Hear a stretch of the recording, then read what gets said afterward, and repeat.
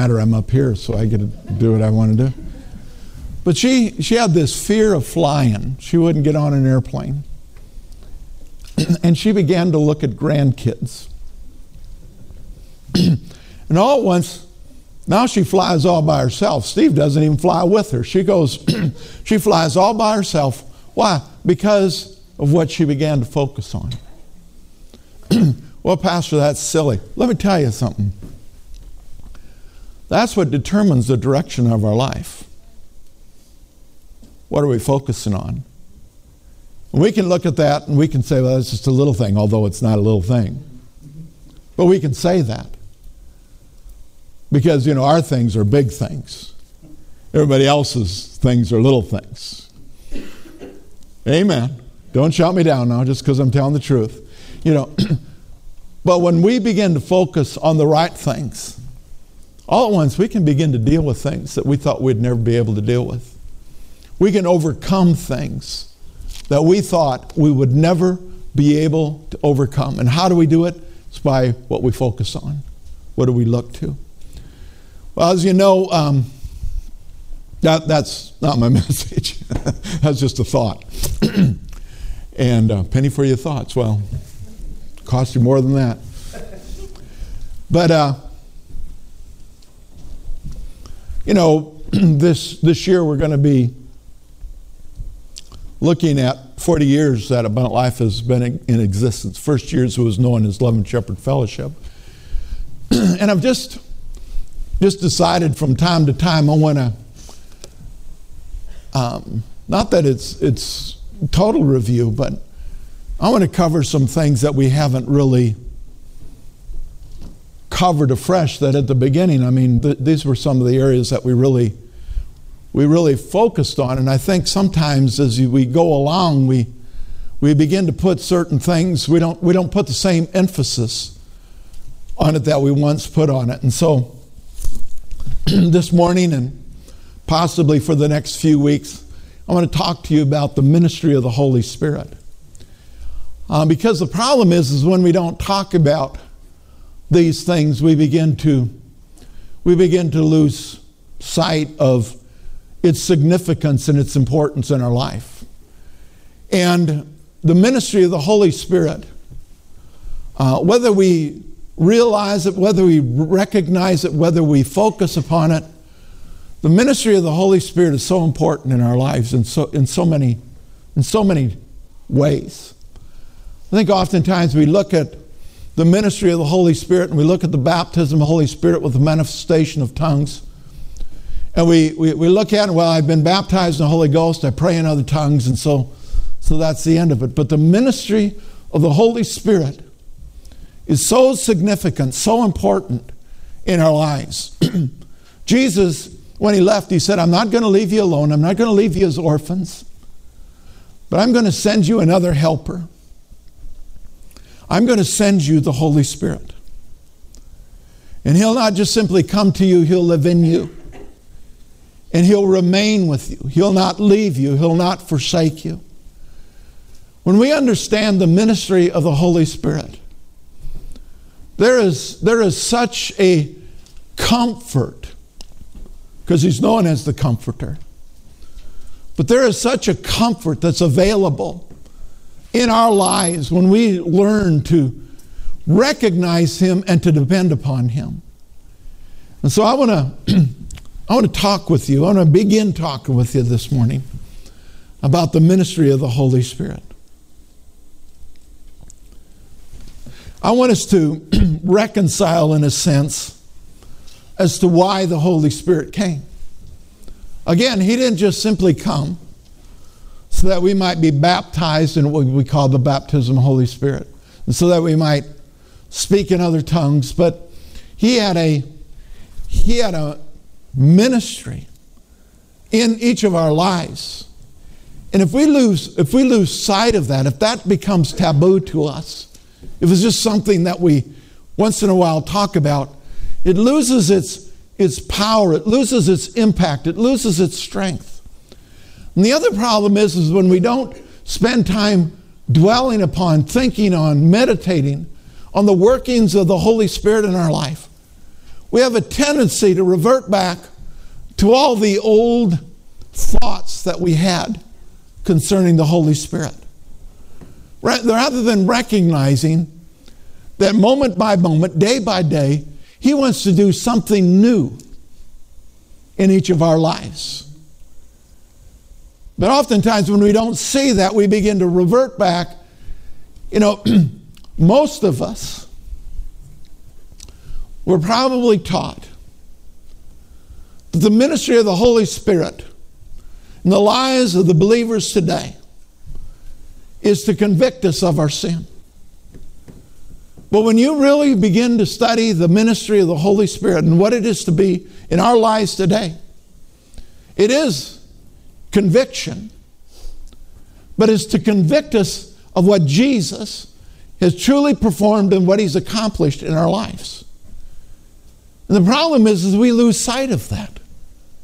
And when we begin to lose sight of what Jesus has done in our lives, our attention immediately veers off of Him and back onto self. And when we veer off of our attention on Jesus, on the Holy Spirit, and we begin to focus upon self, it begins to dwell once again upon our failings, upon our shortcomings, and upon what we haven't accomplished. But when we allow the Holy Spirit to minister to us as He desires to us, what He wants to do in our lives is He wants to convince us of what Jesus has truly performed in each of our lives. The first passage I want to share with you this morning comes from the book of Mark. Mark, the 7th chapter. And we're going to look at the 13th verse. Dear Father, we thank You for Your precious Holy Spirit who is here to teach us today. And Father, we submit unto Him. We choose to hear from You today. We choose not to just simply hear the words of a man. We want to hear in our spirit. We want to hear the words of the Holy Spirit. Because we know that He will bring freedom. He'll bring wholeness. He'll bring victory in every area of our lives. And so, Father, have Your way. In Jesus' name, amen. This passage, 20 some odd years ago, you know how you can read something but not really see it? So I'm talking about the first time that I saw this passage. It was like revelation to me, and the passages that relate to it.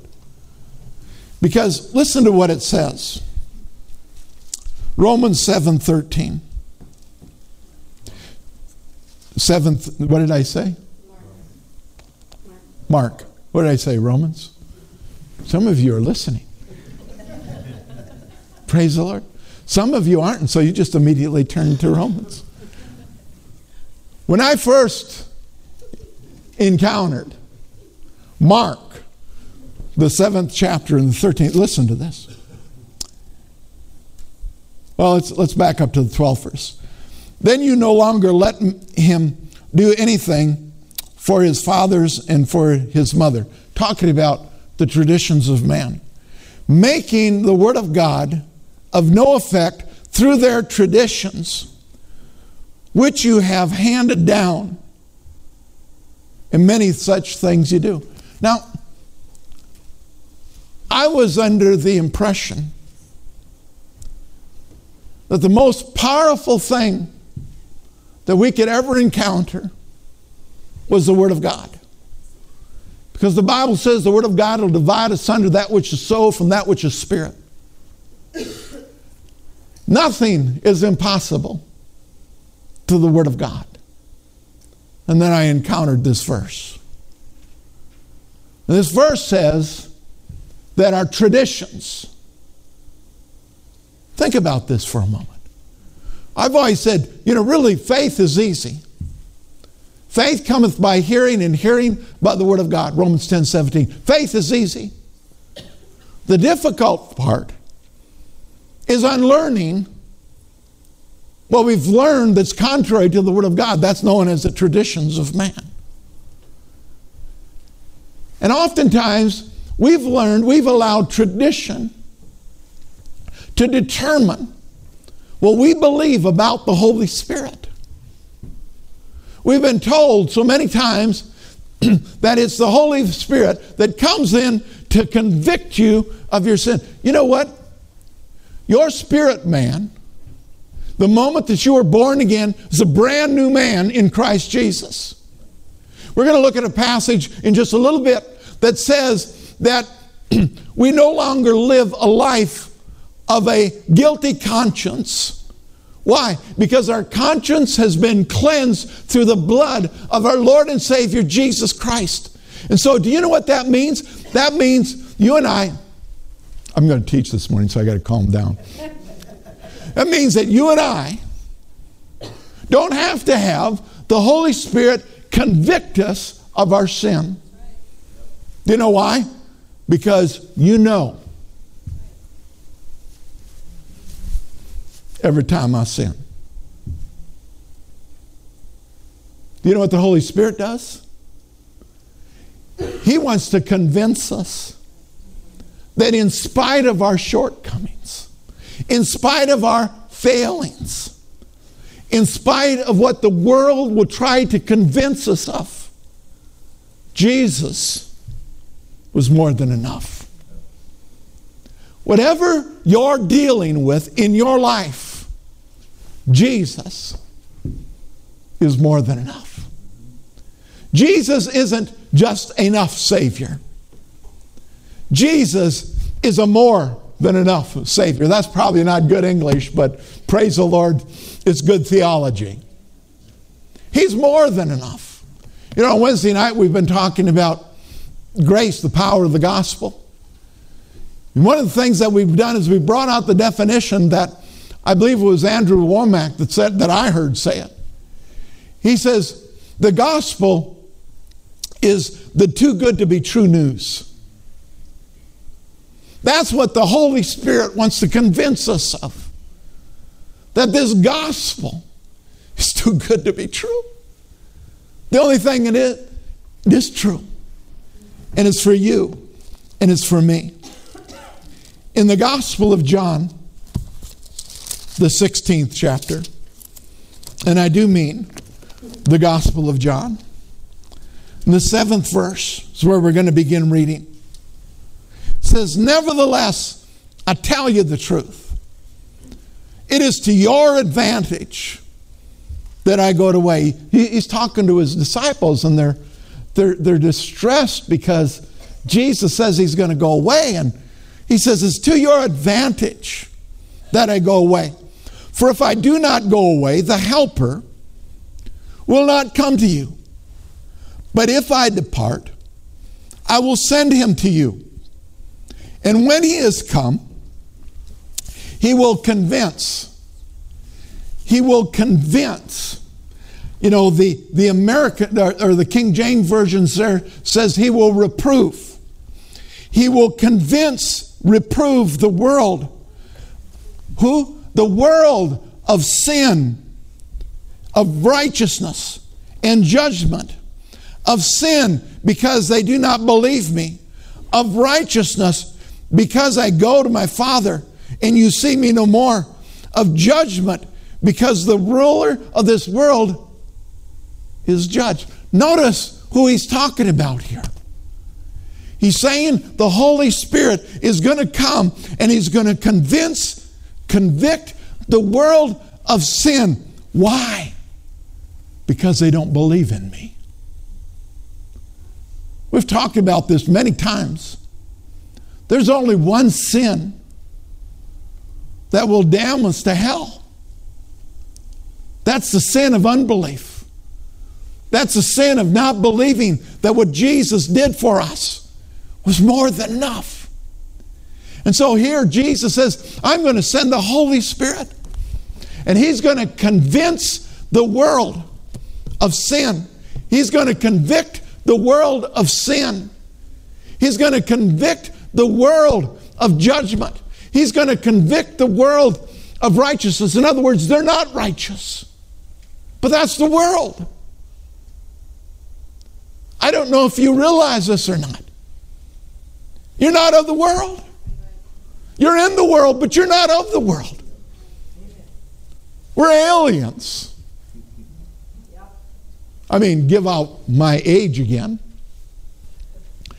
You know, the one song that I remember of Mylon Lefevre, first Christian rock singer ever, Julia remembers because she's getting old too. But he sang this song, and the title of the song was Crack the Sky. What is he talking about? He is talking about the rapture. He was talking about how we, as born-again believers, we are the righteousness of God in Christ Jesus. We don't have to fear the judgment. Why? Because we have been declared innocent through the blood of Jesus. We have a home in heaven just waiting for us. And you know what the Holy Spirit is wanting to do? He's wanting to convict us of that. Or, here's a definition in the Greek. That word reprove or convict is to convince or to convict of sin, righteousness, and judgment. He's to convince the world that they're a sinner and they need a Savior. We don't need to be convinced that we're sinners. Why? Because we aren't. We are the righteousness of God in Christ Jesus because of what He's done for each and every one of us. That's why this good news, it's so good. It's too good to be true. I often say that's the one. Now understand what I'm saying here. I'm saying in human terms, not in God. It's the one flaw of the gospel, although the gospel is not flawed. Don't misunderstand what I'm saying. But worldly speaking, it's the one flaw in the gospel. It's free. If we could just earn it, if we could just do something, but we can't. Because it's a free gift. All we can do is receive it. Now, the interesting thing about it is, once we receive it, we oftentimes don't believe it. And that's where the Holy Spirit steps into the life of the believer to convince us that we are who the Bible says we are.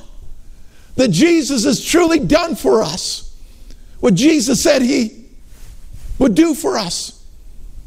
It's an accomplished work. It's been done. You know, Adam and Eve,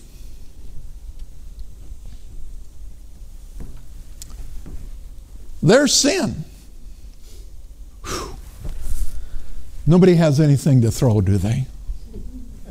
Because I'm just really concerned here. I might, if anybody's carrying any rocks, I could be in trouble here. Their sin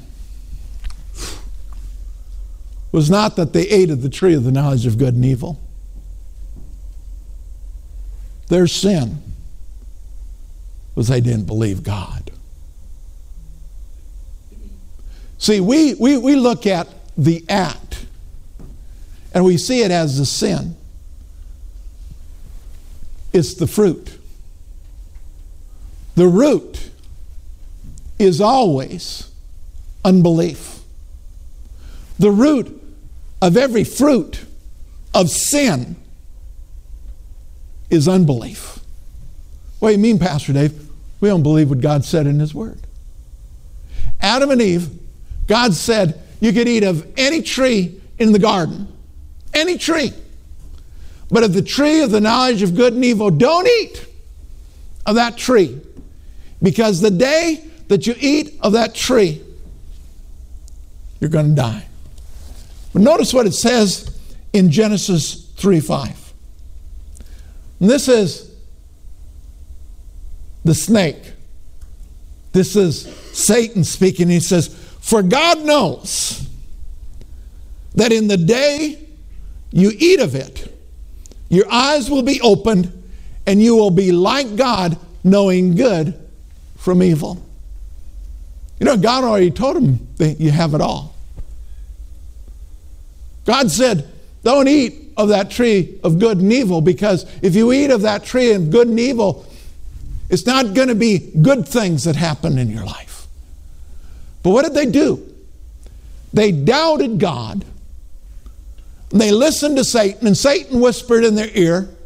He says, you know, God's fearful of you. God's trying to hold out on you. Whew. Have you ever thought that one? Well, you know, I don't want to become too spiritual. You know, because if I get too spiritual, I might miss out. That's a lie right from the pit of hell. I was sharing with somebody the other day. And I won't tell you it was Steve, but we were talking the other day. You know, because people, when they come into my office, it's private, and so I wouldn't want to disclose. But we were talking about his return. No, I'm sorry. It wasn't you, Steve. That was a different conversation. It was another individual, now that I recollect it. So forgive me in the name of the Father, Son, and Holy Ghost. And move on. But another individual, and we got talking about heaven. The reason that I realized it couldn't have been Steve, because he's already a grandfather and got kids raised and so forth. And this individual is saying, you know, I know that I'm not supposed to feel this way, but, you know, I want Jesus to come back, but yet if Jesus comes back, you know, I kind of want to see my kids grow up, and I kind of want to experience being a grandfather, and I kind of want to, you know, see this area. And what a lie. You know, I mean, it's great being a grandfather. But compared to heaven? And you see, we need to be convinced that what Jesus has for us, what he's done for us, is so much greater and awesomer than anything that this world could ever possibly want to throw in our direction. But see, we buy the same lie that Adam and Eve bought. God's holding out on you. Let me tell you something. He's not holding out on us. He wants to bless us above and beyond what we could ever think, dream, or imagine. You know, the thing about it is, in the Old Testament, we have examples of both unbelief and belief, and what it produced in individuals' lives. You know, in Psalm 51, this is one of the Psalms of David. And listen to what he says.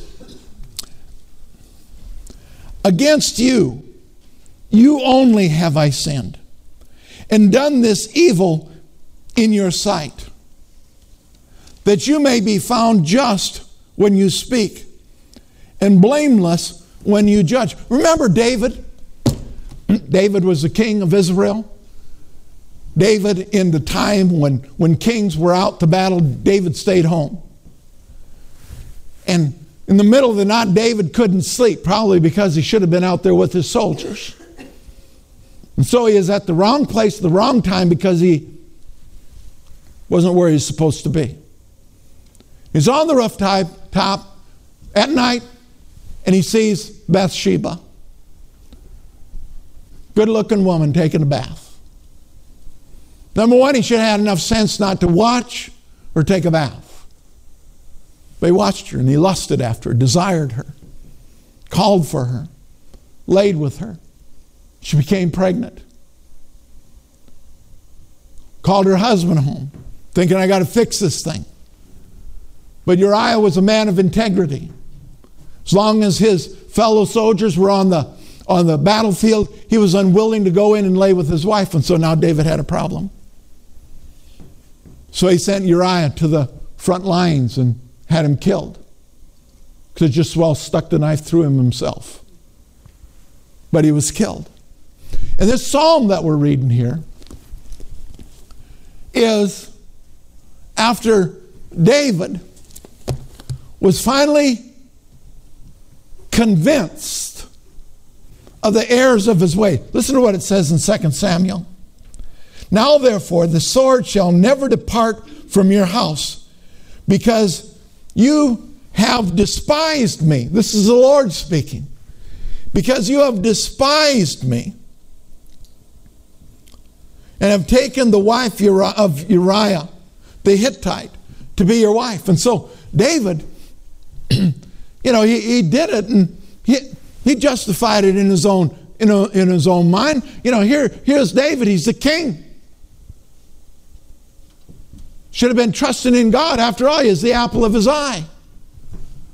But yet he bought the lie. This will make me happy. This will satisfy me. Really what it did was it produced destruction in his life. Because David committed adultery, which led to murder.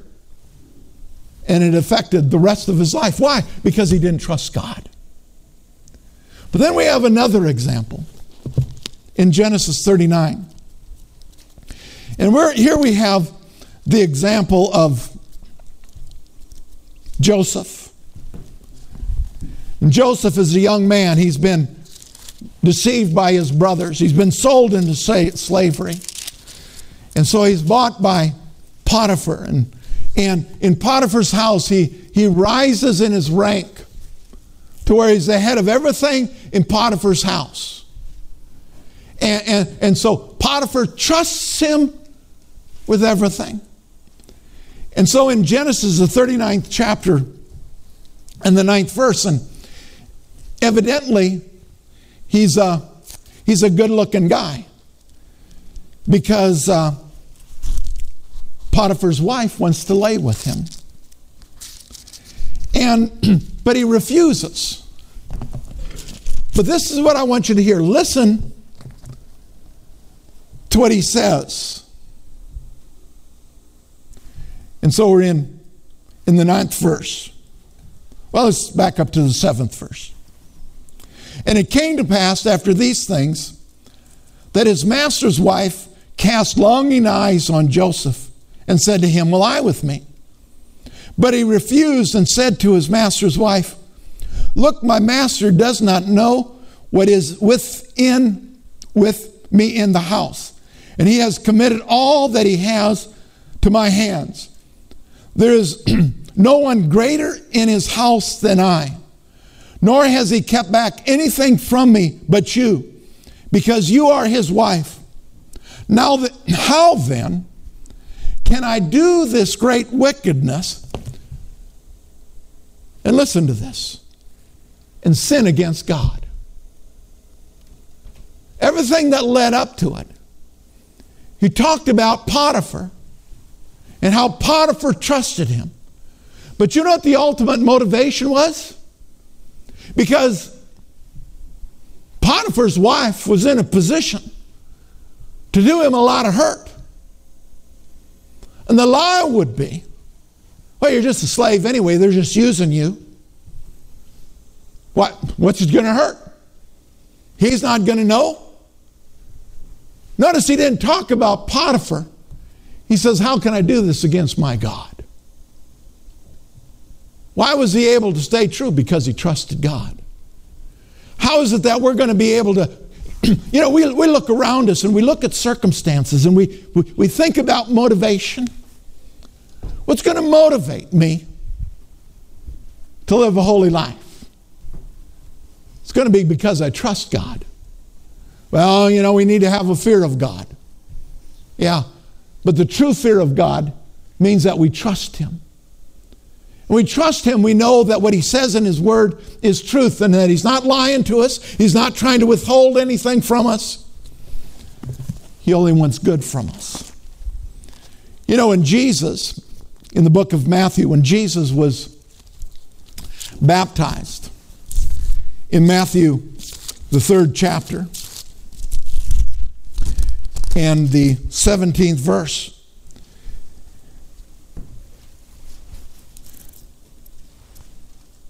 This is when Jesus, as well as back up to the 16th verse. And when he had been baptized, Jesus came up immediately from the water, and behold, the heavens were opened to him, and he saw the Spirit of God descending like a dove and enlightening upon him. And suddenly a voice came from heaven saying, "This is my beloved Son, in whom I am well pleased." So the heavens opened. There was a voice that came from heaven, spoke over Jesus, and said, "This is my beloved Son, in whom I am well pleased." But you know what's interesting is right after this, Jesus gets led by the Spirit into the wilderness. And he's tested. He's tempted to sin.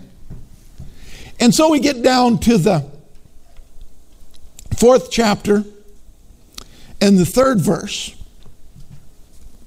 And it says, "Now when the tempter came to him, he said," If always implies a condition. "If you are the Son of God, command that these stones become bread." If. The number one tactic that the enemy will always try to bring against you, he will try to get you to doubt your position in Christ Jesus. He will try to get you to doubt what Jesus has truly done for you in your life. And he'll do it.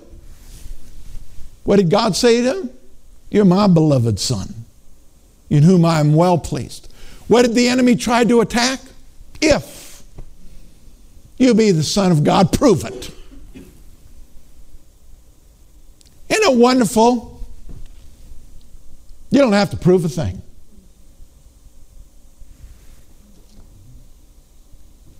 You don't have to prove a thing. If you've been born again, you are a child of God. You don't have to prove a thing. But the enemy will come along and say, "If you're really saved, you wouldn't do that." Or this is what the enemy would want to say to us today. If you're really saved, it doesn't matter whether you do that or not. And you know what that means? What he's doing? He's attacking our trust in him. He's saying, God says, "Thou shalt not commit adultery." Let's use David. Let's use Joseph. God says, "Thou shalt not commit adultery." Because he says, you know what? I'll meet every one of your needs without adultery. But you know what? We say, well, you know, God loves me. It doesn't matter what I do.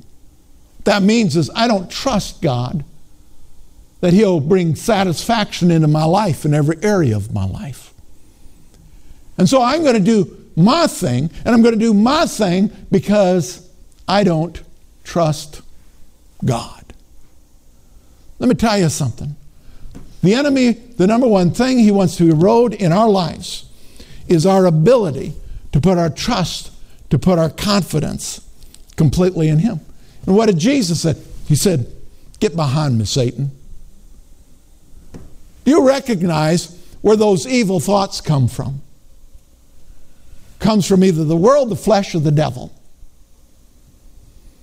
God doesn't put those thoughts in your mind. And so the way that we overcome the sin is by defeating the thought. And you don't defeat a thought by saying, "I'm not going to think it anymore." How many of you have come to realize that doesn't work out so well? It's to recognize where the thought comes from. You take authority over that thought, and you get in line with God and say, Father, I trust you. I trust your word. I don't have to steal because I know that you supply all my needs according to your riches and glory through Christ Jesus. I don't have to lie because your word says it's the truth that's going to set me free. Well, now I started meddling, didn't I? But see, it doesn't matter whether it's big or whether it's small. The number one thing the enemy wants to do is he wants to get us to a place where we don't trust him any longer. And to not trust him is unbelief. And so, as a believer, what he wants to do is, what the Holy Spirit is working in our life, is to come against that unbelief.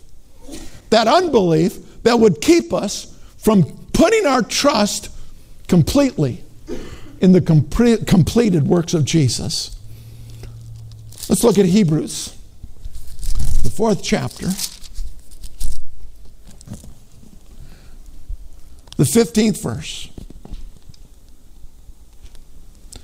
It says, "For we do not have a high priest who cannot sympathize with our weaknesses, but was in all things tempted as we, yet without sin."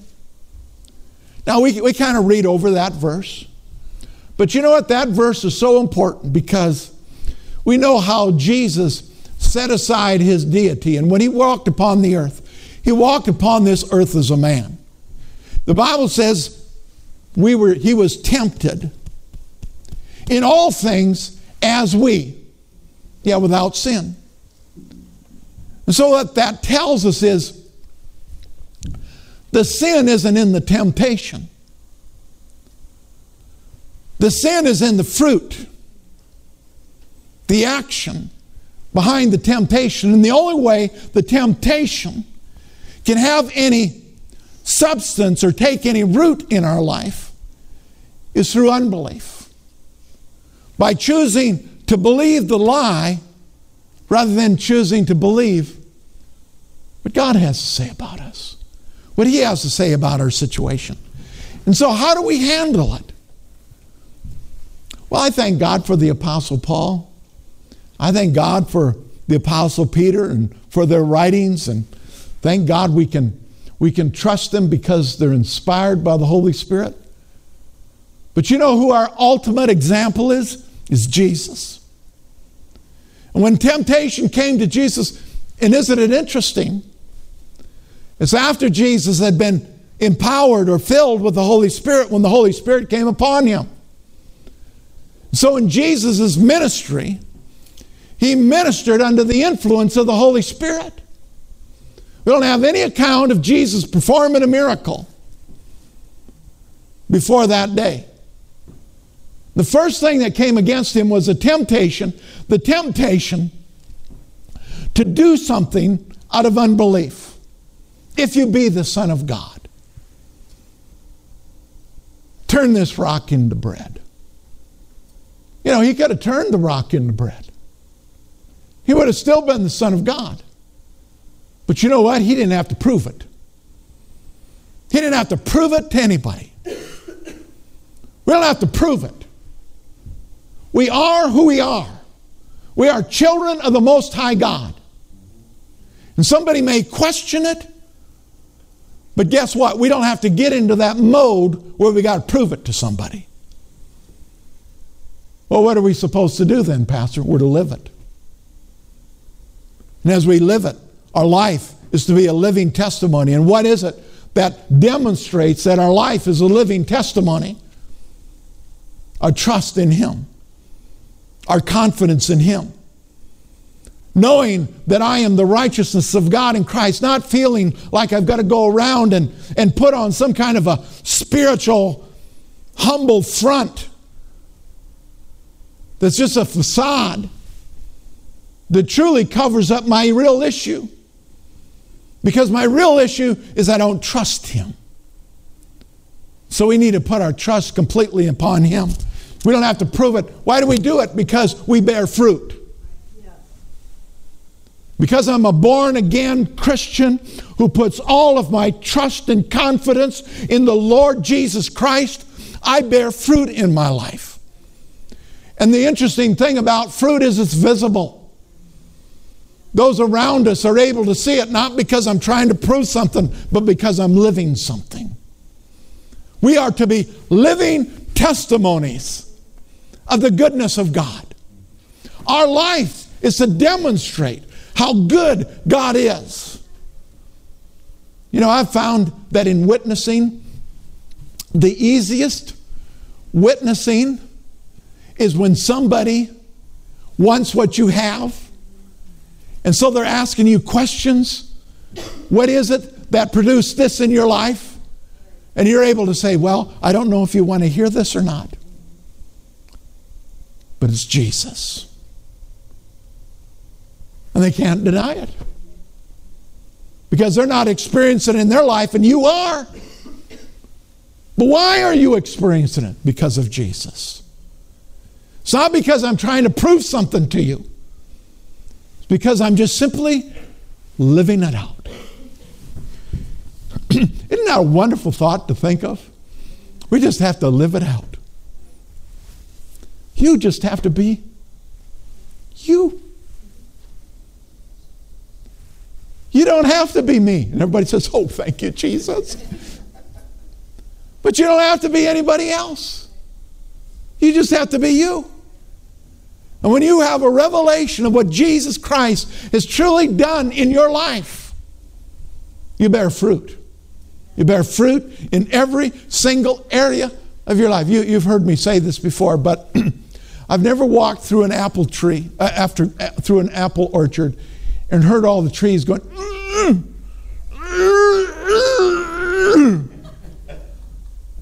not a single one of them is trying to produce an apple. They just do it. Because that's what apple trees do. You're a Christian. Amen? You're a Christian. You produce what Christians produce. Love, joy, peace, patience, goodness, gentleness, faithfulness. Something else. That's what we produce. All of it. You're a Christian. You walk in love. Not because you're trying to, because that's who you are. You're a Christian. And Christianity and love are synonymous with one another. And so that means that you're patient with others. You're long-suffering with others. You don't judge others. You don't condemn others. You love. Well, it's hard for me to love. Just be a Christian. And it'll flow out of you. We can go on and on. You cast out devils. Oh, now you started meddling. You're a Christian. Mark 16 says that Christians will pray in other tongues. They will cast out devils. They'll lay hands on the sick and they shall recover. And if they drink anything deadly, it'll not harm them. That's you. Well, Pastor, I don't know if I'm prayed up about that. Who said anything about being prayed up for it?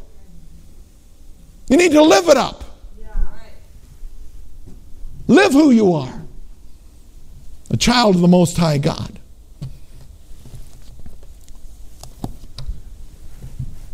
Hebrews 3:12. Beware, brethren, lest there be any of you an evil heart of unbelief in departing from the living God. What does the enemy want us to do? He wants us to get into unbelief. He says an evil heart is a heart of unbelief. Remember when the children of Israel came back after spying out the land? And they came before Moses and the rest. And the 10 of them, the Bible says they gave an evil report. Why was it an evil report? Because it was a report of unbelief. It was a report that was contrary to the Word of God. What did Joshua and Caleb say? They said, let's go. Let's take it. Oh yeah, there's giants in the land, but it doesn't matter. God said that we would possess the land. Let's go. They're ready to go. What did they do? They took the majority report.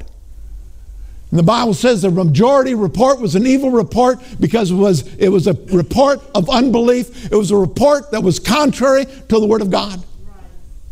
When you say you can't, when God says you can, it's an evil report. Well, I can't live holy. That's a lie. That's unbelief. Because the Bible says we are a holy people. We are already holy because of what Jesus has done in our lives. And so we can do it. 1 John 2:2 says, because of the truth that abides in us and will be with us forever. That's talking about Jesus. He's the truth. You'll know the truth, and the truth will set you free.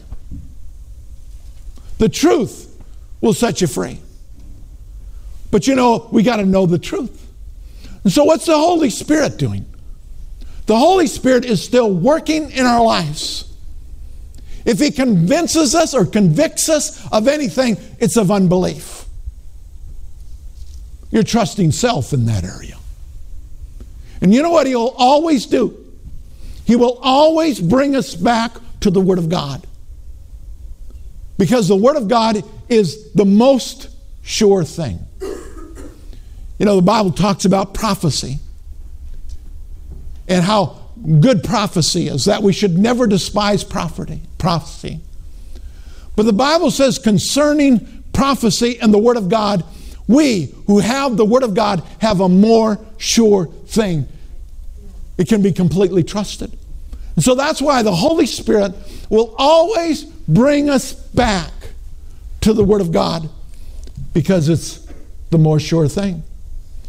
Romans 10:17 once again says faith comes by hearing and hearing by the Word. So when we hear this Word, that more sure thing takes root in our lives so that we can live and move and have our being and live the victorious life in every area of life. In Acts the 16th chapter, the 30th verse,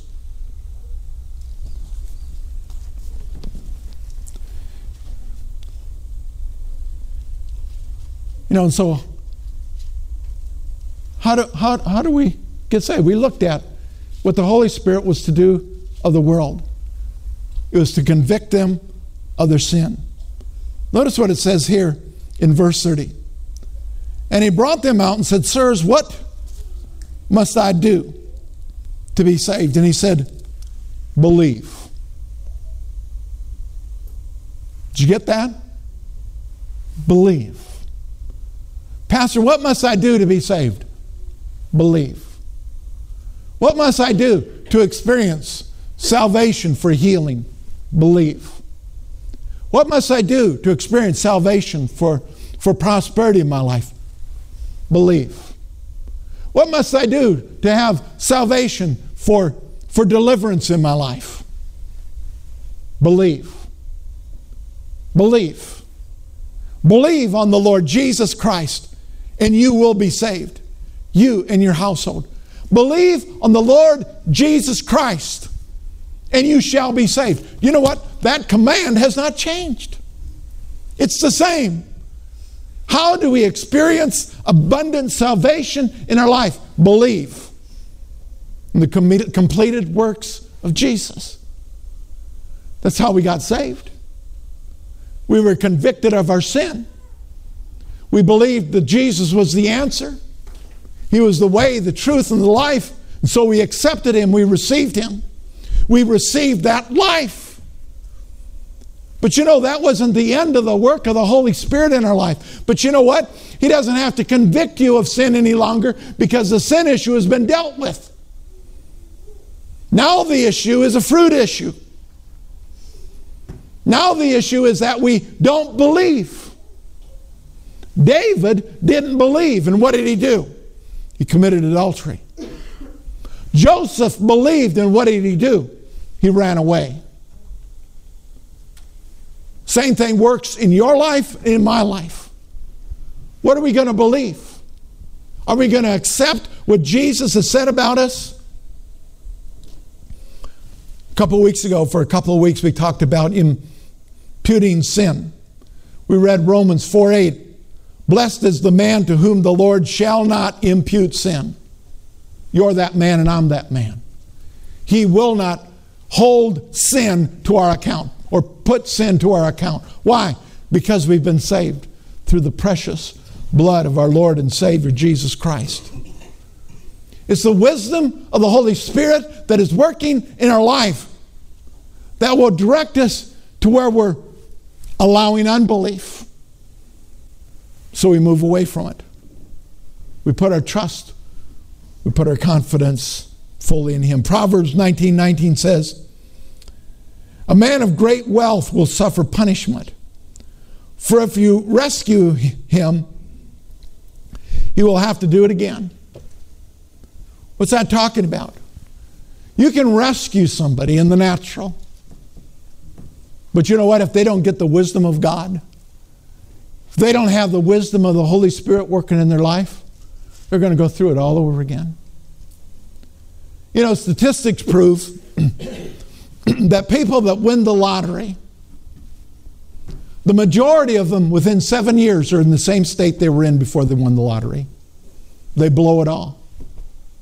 We look at that and we think, how can that possibly be? Because they never learned how to manage it. The same stupidity that brought them to the place they were before they won the lottery is the same stupidity that'll take them back to it. Now, I believe there's only one problem. I understand you got to buy a ticket to win the lottery.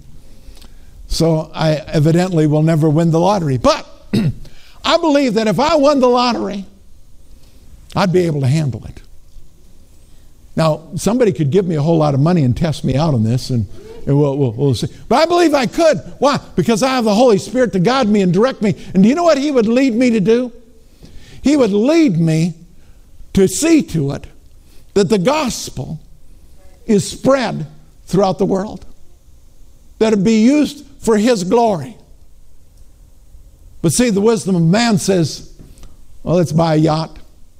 The problem with a yacht is it sinks. Let's buy a vacation home in Florida. Problem with a vacation home in Florida is they have hurricanes. You know, let's buy a Lamborghini. The problem is you're not smart enough to drive the thing at a decent speed, so you kill yourself. You know, let's face it. Stupid is as stupid does. People are pretty stupid.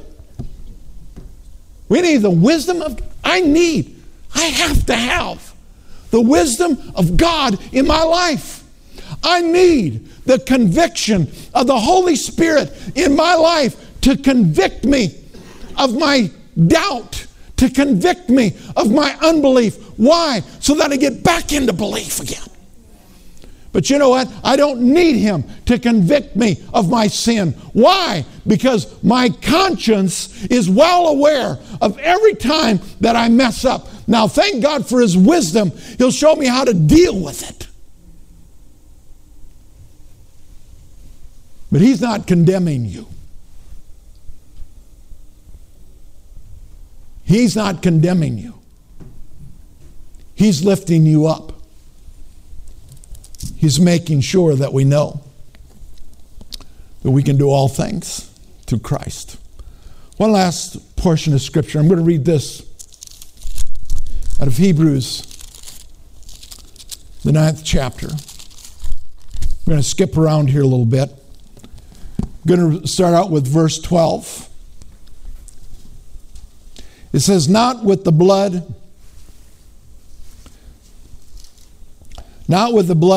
of goats and calves, but with His own blood, He entered the most holy place once for all. Everybody say once for all.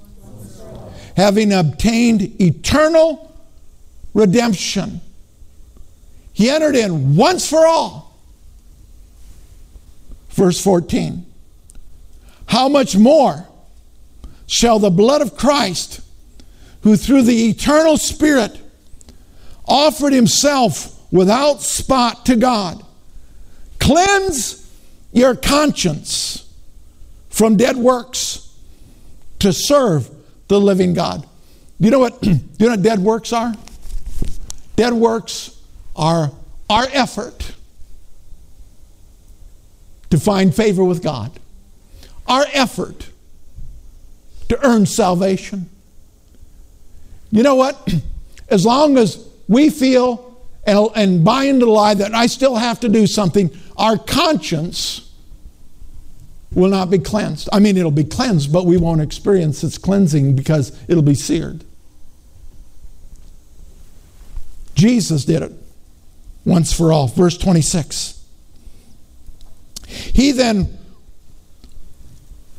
if it wasn't once for all, he would have had to suffer often since the foundation of the world. But now, once at the end of the ages, he has appeared to put away sin by the sacrifice of himself. What did he do with sin? Put it away. He put it away. Verse 28. So Christ was offered once to bear the sins of many. To those who eagerly wait for him, he will appear a second time, apart from sin, for salvation. What's it talking about? It's talking about his return. See, the sin question has been taken care of. And so when Jesus comes back the second time, the rapture, it's not going to be about sin. It's going to be about receiving us and taking us to be with him through all eternity.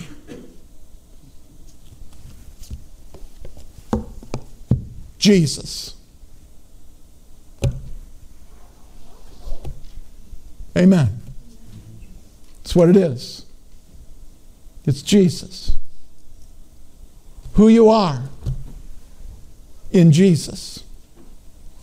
Met with somebody yesterday, and don't look around the room, try to figure it out. They're not here. But just the issues that they were dealing with. You know, sometimes you feel so helpless because you can empathize with what they're going through. But the answer was the same answer that was given to them years back. And the answer is Jesus. You know, we can get fired up about Jesus for the moment. But it's the longevity that brings about that consistency in the victory walk. It's knowing, not intellectually, but it's knowing experientially what Jesus has truly done for each and every one of us. And that's what the Holy Spirit is wanting to do in each of our lives if we will listen to him. Every time we feel down, every time we feel hopeless, every time we feel like we've fallen so short, because we have, the Holy Spirit is there to remind us it's not about what you've done. It's what Jesus has done for you. He's there to refocus our attention off of self, off of circumstances, and get us focused back on Jesus. He's the answer. What are we to be reviewing in our life over and over again?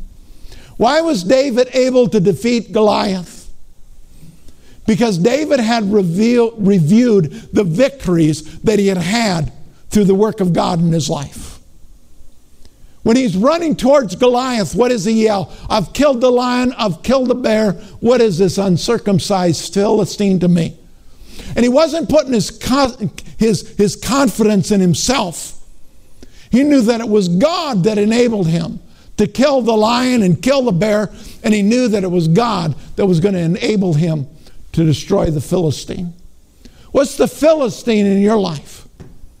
The victory comes as we look back on the victories that we've already had in Christ Jesus. And you may look at it and think it was so small, but it wasn't a small thing. Any work of the Holy Spirit in our lives is not a small thing. And so we learn to lean upon Him, rely upon Him, because the Holy Spirit, as need be, will bring those things to our remembrance. And what's it for? So we walk in victory. So no defeat can come against us. So when the enemy raises his ugly head and he says, if you be a child of God, and our response is, oh, stop right there. Because there is no question about it. I am a child of God. And just for your information, you're a defeated foe whose head was crushed under the foot of Jesus. So why don't you just go take a hike? Oh, Pastor, you better be careful if you talk that way. No, you better be careful if you don't. We need to rise up and recognize what Jesus has done for us and begin to walk in it. Hallelujah. Man, we serve a good God. We have a loving Savior.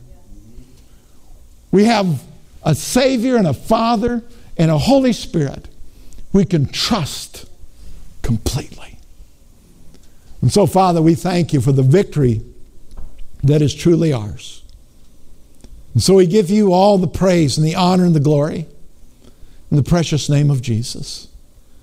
And Father, we pray that we will be sensitive to the voice of the Holy Spirit. Father, we hear that voice. You speak to us and we hear it. And now we're going to purpose to acknowledge it. Thank you, Holy Spirit, for leading us, for living within us.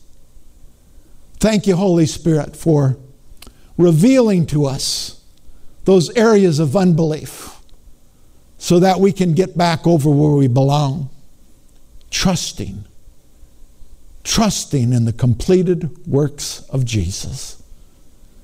So we give you praise and glory in His marvelous name, in the name of Jesus. Amen. So as you go in His peace, His strength, His love. Go in the name of the Father, the Son, and the Holy Spirit, in the glorious name of Jesus. Amen. God bless you. Give somebody a hug and let them know you love them.